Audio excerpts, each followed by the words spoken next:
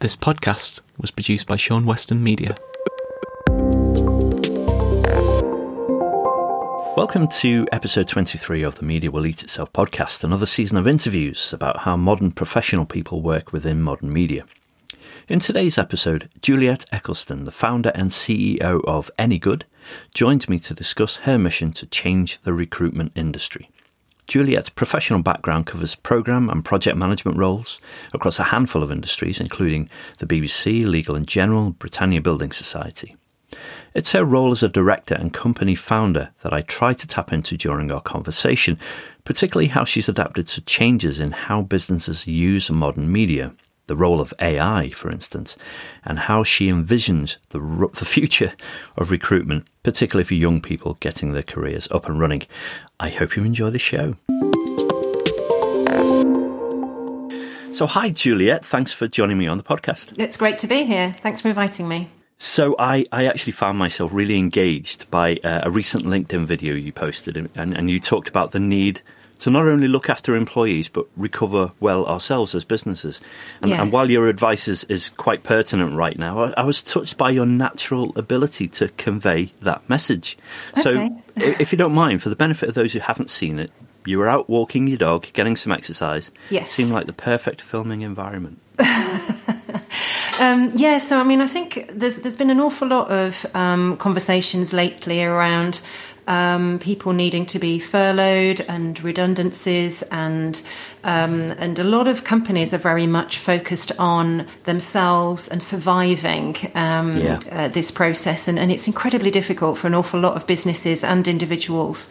But what has really struck me is that in order for us to really recover well, we need to think about not only our own businesses and our own employees, but much more about the ecosystem that we're a part of.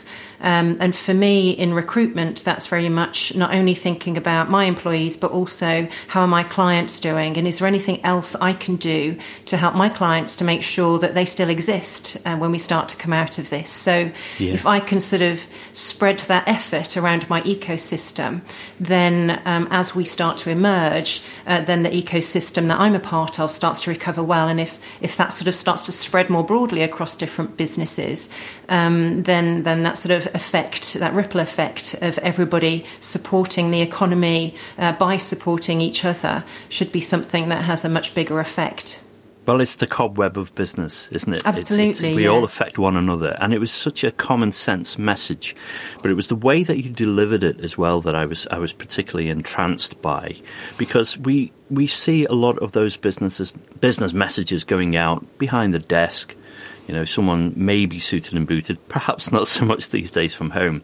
Yes. But you were doing it on a walk as well. And yes. It felt, the message you were saying is absolutely fantastic, and such great expertise coming from an experienced professional like yourself. But you did it well on a walk, and there was almost an urgency to it. There was almost more potency to your message because of the way you actually delivered it. And did you have that in mind, or was it a spur of the moment thing? Yeah, I find it quite difficult actually doing videos. I know that an awful lot of people do sort of regular videos very frequently on LinkedIn, and I find it really hard unless I've got something I really want to say. I'm not somebody that really finds it easy to just talk about not very much. I find it quite easy once I've got something I'm quite passionate about, especially if it's something that I haven't heard somebody else say before. And so if I've sort of got that a bit of a bee in my bonnet about something, then I tend to want to just talk about it there and then. And it was actually a run I'd been on, so I was slightly concerned of the amount of views of me after a run with my dog. But it was one of those things where sometimes just speaking, from the heart after you've thought about something and mulled it over for a little bit about something that's pertinent, rather than trying to do something every day, that's much more generic and often has been said several times is kind of more my approach, really. Yes. Yes. Although I do keep being told I'm meant to do more videos, but I'm not. Aren't we all? I'm not so good at that. But at the same time, we are finding that we're going on these walks and these runs, and it's thinking time. It's time when we can actually say, well, wow, look, you were on that run. Look at all those things that came in my head. I'm going to do it now. And it was great. So anyway, let's get some background on your career up till now. So you're CEO and founder of a company called Anygood, with a question mark.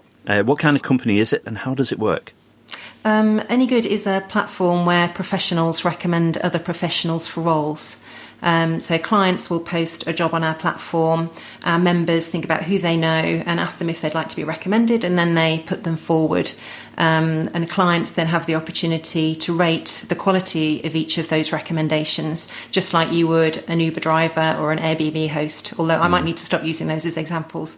But it works in a very sharing economy way, and sort of takes away the need for an intermediary in the middle of that process, and that sort of referral that's been happening for an awfully long time in terms of how people get into roles, but there hasn't really been a platform that's enabled it to scale, and that's what we're looking to do.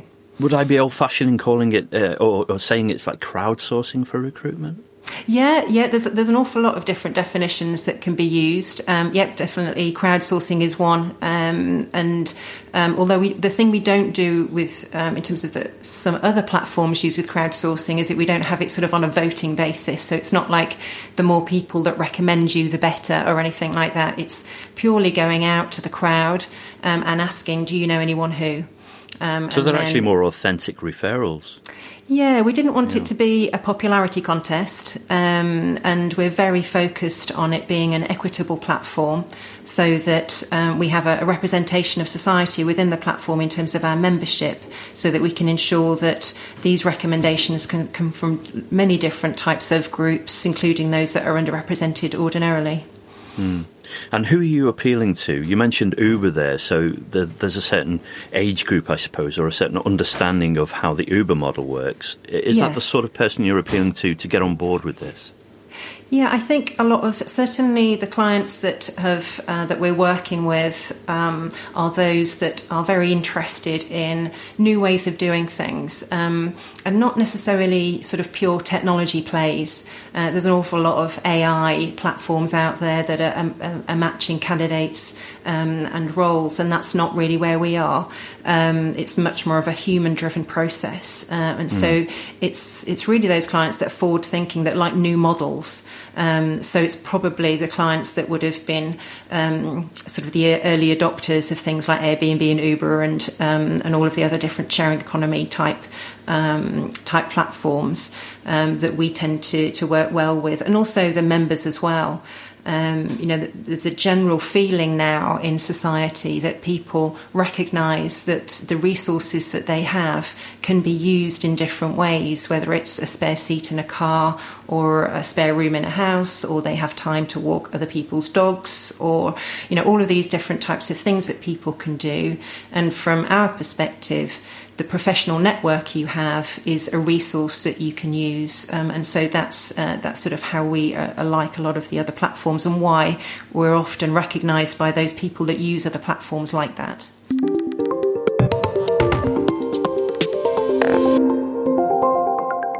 Well, you were a freelance consultant for about roughly 16 years or so? Yes, quite a while. So what inspired you to set up Anygood?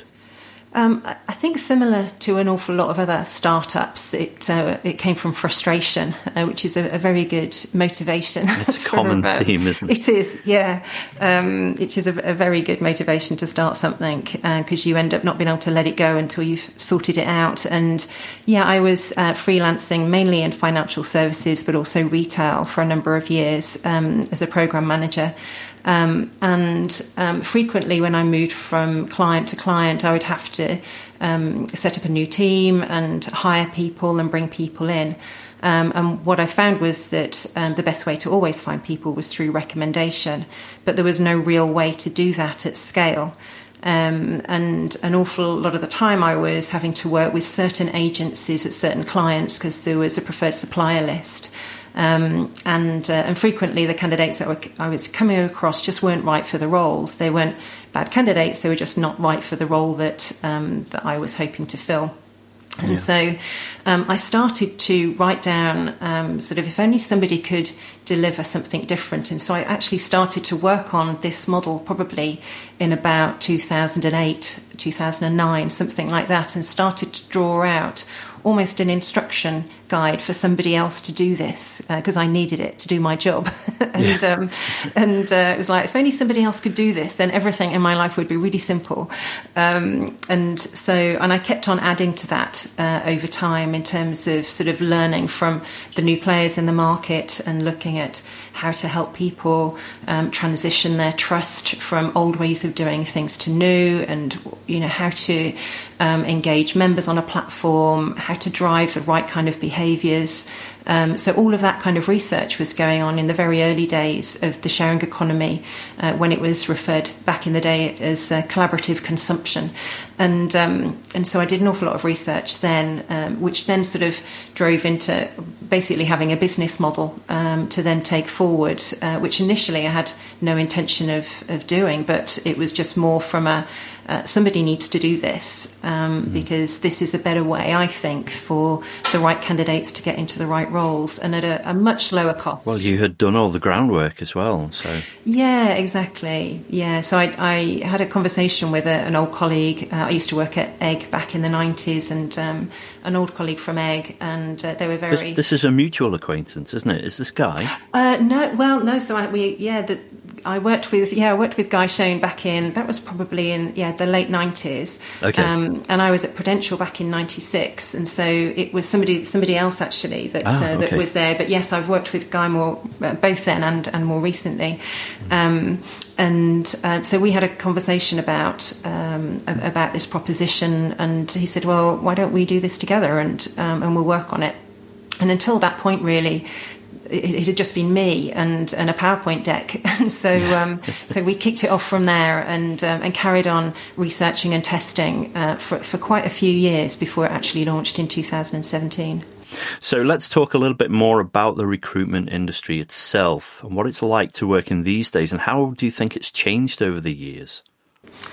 Yeah, I mean, in fact, I worked with Guy on a piece of independent research that I wanted to have him help me with, and so he and Explain the Market worked on some independent research because one of the things as I entered this brand new industry that I'd not been a part of was that I was concerned that my own biases towards sort of my own experiences might affect how I thought it was working, and the different ways that it worked compared to how perhaps others had experienced it.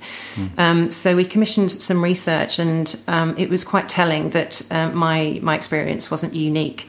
In that less than 5% of people said that they trusted recruitment agencies to do a good job for making sure they could find the job that's right for you, and that's such a low percentage, very, very isn't low, it? Isn't it? Yeah. I mean, if you were to look at other industries. Sorry to interrupt, Juliet. I wonder right. if that is there a. Do you think there's a perception from people who are searching for their new career, their next move? Do you think there's a perception that recruitment agencies, all they're doing is going on LinkedIn? Very much, yes. That's certainly, and initially that would just be my own personal opinion, when I was originally doing this. But now, after having researched it so much, that's definitely the view that people have. And so the trust in the industry and the trust in individuals is incredibly low in terms of the amount of effort that they believe people are putting in. And it's an incredibly hard job to be a recruitment agent, and it's incredibly competitive. There's an awful lot of data out there now. It used to rely on people and their black books and their connections, but everybody has access to pretty much the same information. And so it's really hard to do a good job. And there are some great agencies out there, but there are also an incredible amount of ones that aren't really adding that much value to the process. And with an activity and a moment in somebody's life that's so important as changing jobs, it really needs to have that focus of attention and importance. And that's also why I don't think pure technology is something that should be controlling the process. You mean something like AI? Yeah. I mean, apart from sort of all of the biases that can creep into AI, it's really, although it's potentially could be considered an efficient process if it's purely technology driven, efficiency really is also about quality. Certainly from the people that we spoke to, again, 90% of people said that they wanted recruitment to rely less on algorithms and more on humans. And so there really does need to be this rethink about the industry, and maybe now is a great opportunity to do it, where there needs to be a better combination of humans and technology, making something that is much more efficient, both in a reducing friction perspective, but also in terms of people connection perspective as well. Yes. And I think in the recruitment industry, as in many industries, technology has changed so much in the last 10 years. I mean, just a year, just a few weeks, and technology changes. Now, it changes the industry as well. Now, do you think the recruitment industry has kept up with the pace of technology change, but also the behaviour change in how we actually look for jobs? No, I don't think it has. I've seen. I think some of the technology some of the technology is described as having AI, and it very much doesn't have AI. So there's some descriptions of some of the platforms that are out there that I think perhaps go beyond what the platforms are capable of. The thing that I think it hasn't done is kept up to date with different models, and it's the different models that I think are more interesting. You've got health tech and fintech and loads of different other industries that are coming out with different ways of doing things, and they're turning things on their head and looking at it in a completely different way. Do you mean different ways of finding talent? Different ways of delivering their particular industry. Right. So if we go back to Airbnb in terms of travel and tourism, has completely changed since they came on the market, and the same as Uber with taxis and travel.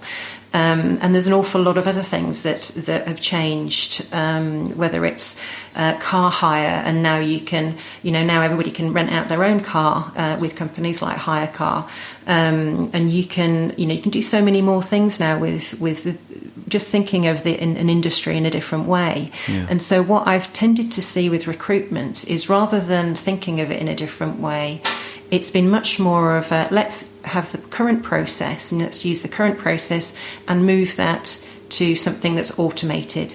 So they've automated an existing broken process rather than re-engineering the whole thing. Yeah. And that's where I think a lot of the friction points still remain, in that all we have in many cases is technology in the middle and the candidate and the hiring manager at either end.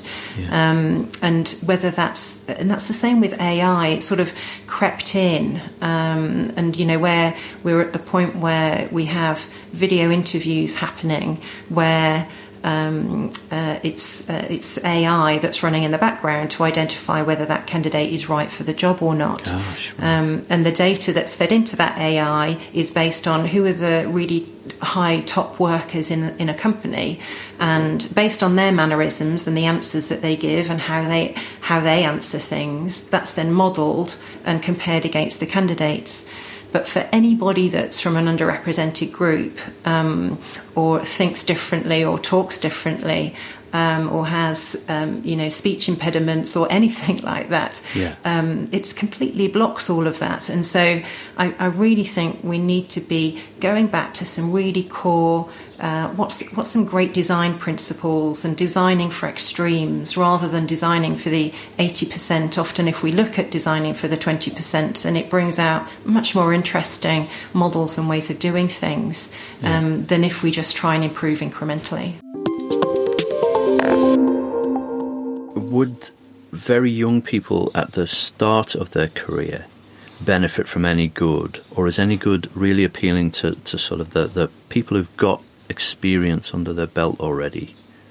Yeah, I would say at the moment it's a platform that's popular with those that have got probably more than 4 or 5 years experience. But that's really just because of it based on a recommendation. It's good to have several years of having worked with different colleagues and different people. And so from a member perspective, it's useful for people to have been in the workplace for a little while. Saying that, we are also looking at graduate recruitment. And again, it's one of those really tough processes where it's hard to tell the difference between one graduate and another, because everybody can look very similar on a CV at that stage in their career. And so what we're looking to do is to think about, is there a way that we can bring recommendation in from either from the university that they've been working with or their own peers, in order to help have a better chance of finding the right people for the right roles. Yeah. Well, let's talk more about young people, because you've been a mentor for something called Founders for Schools since probably January 2018, yes. I think I read. So this is an organisation that helps to connect business leaders with people in education with the aim of improving their employment opportunities. So how did you get involved with it, Juliet? Yeah, I mean, it's one of those things that when I was at school, I remember actually all I ever wanted to do was be a policewoman, so that didn't quite work out. But I think it might have been because there was sort of this, it was very traditional in terms of the roles, and I just didn't know that there were, the vast roles that are out there. And so when I saw this opportunity for people that maybe hadn't had a traditional career to go and talk to pupils in schools of many different ages and share your experiences, and often just to help them not be so fearful about the job market, and that you don't need to know what you want to do for the rest of your life. I've very much switched and changed, but always stayed curious and always been interested in what I'm doing, and sort of trying to help a lot of the children that are maybe going through GCSEs start to realise that you don't have to know what you want to do, and just do what you want to do now, and then sort of follow your own path as you gather more experience and more interests. But just stay curious and stay interested in what you're doing, and you'll succeed and have a really good career. And it's been incredibly insightful, in terms of what I get from it. It's incredibly useful to have conversations with people that aren't like you, and that's really been something that I've been doing since launching Any Good. It's been incredibly important to not assume that you know everything and that you've got all angles covered, and so I get so much from the conversations in terms of talking about recruitment with people, and they ask great questions about what it is, and you're like, oh, actually that's a really good point. I'm gonna make some notes whilst we're having this conversation. As you've implied, it's a two-way learning experience, isn't it? It's understanding how they view the world, and then how you can apply your experience to their view. Yes, and I think also that's one of the things that has been interesting when you have a conversation with people, is that I talk about having founded Any Good, and certainly from a female perspective, it's not something that they think I'm there to talk about. They think I'm there to talk about a different job that I might be doing, rather than having founded a company. And so it's great to be able to bash through some of those assumptions that people might have about you as you enter a room, and open up the possibility for some of those girls in schools to think about that's something that they could do too. Yeah. Are you going to continue down the road on mentorship? Yes, definitely. Is it something you get a lot of reward from? Yeah, definitely. And I'm quite keen for us as an organisation to continue to have links with others, and I think that's where we'll continue on, potentially at a university, on the university side as well as we move forwards. Yeah. So what percentage would you say of young people do you actively encourage to start their own business? I think... Such an open question, sorry. It is, isn't it? I think, I think within schools and colleges, I think it would be great for it to be part of the national curriculum almost, in terms of those practical skills of how to do accounts, Yes. how to launch a product, and why not have an actual real product out there as a child at school or a child at college, and really learn about the things that you're going to have to do when you're out there, and make education much more about what you're going to experience as soon as you exit it, rather than it being such a leap from being in a classroom environment to being in business. If you've already had to touch on marketing and social accounts and financials, and you've actually had to think about, okay, we've earned some money from this. Do we reinvest it, or do we take some money ourselves, and all of these kinds of things? I think we've overcomplicated the education of business, or made it the domain of a university, something you do later, a business administration. When I'm totally agree with you that there are a lot of things you can learn about business very early in your school life.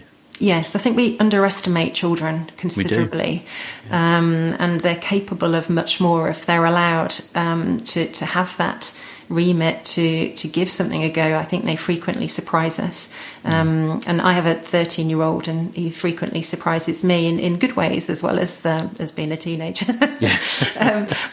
And sometimes you forget just how much activity their brain is having at the moment, and just what they're capable of. And I think we could, having partnerships with business perhaps for things like that is something that we would all benefit from, both at that particular point in time, but also as we move forwards, and children then deciding whether that's something for them, rather than sort of falling into a job, and at least they would have much more experience, hands-on experience of all aspects then. Yeah. Well, my final question for you is, how does Any Good play its part in a world changed perhaps long-term by coronavirus? Yeah, and I think it's a good question. I think we have to change the same as an awful lot of other businesses, and I think as an industry we need to change. As I mentioned earlier, what we're trying to do is to focus on our ecosystem, and so we're extending our core proposition of recommendations out to be something where we can offer much more to our the employers that we work with, whether that's working with them from in terms of helping their redundancies. So whether it's receiving members in because they've been made redundant, we're having employers that are directly recommending their employees now for roles. Or whether it's recognising that companies aren't hiring now. So is there something else that we can be doing with those employers to help for the point at which they are? So we're doing things like helping employers create talent pools, so that at the point at which they are hiring, they can move really fast because they've already gathered interest into particular roles that they know are going to be switched on at a point in time. So I think we really need to listen to the people that we're working with, and I hate to use that outside the box thinking or anything like that, but we really need to not hold our core propositions so tightly, allow them to flex much more than we are now, and we'll be continuing to talk and listen to the employers that we're working with, and really trying to think about exactly what is it they need from us, what resources do we have that we can reuse and help them thrive, so that then we can all thrive as part of that particular industry and as a broader economy. Yeah. Well, thank you so much for this discussion, Juliet. It's been an absolute pleasure talking to you and understanding the idea behind Any Good, how you got it started, and so on. Before you leave us, how do people get in touch with you to find out more? So they can go to anygood.com in terms of the website, and also I have quite a unique name, so easy to find me on LinkedIn, Juliet Eccleston. Thank you so much.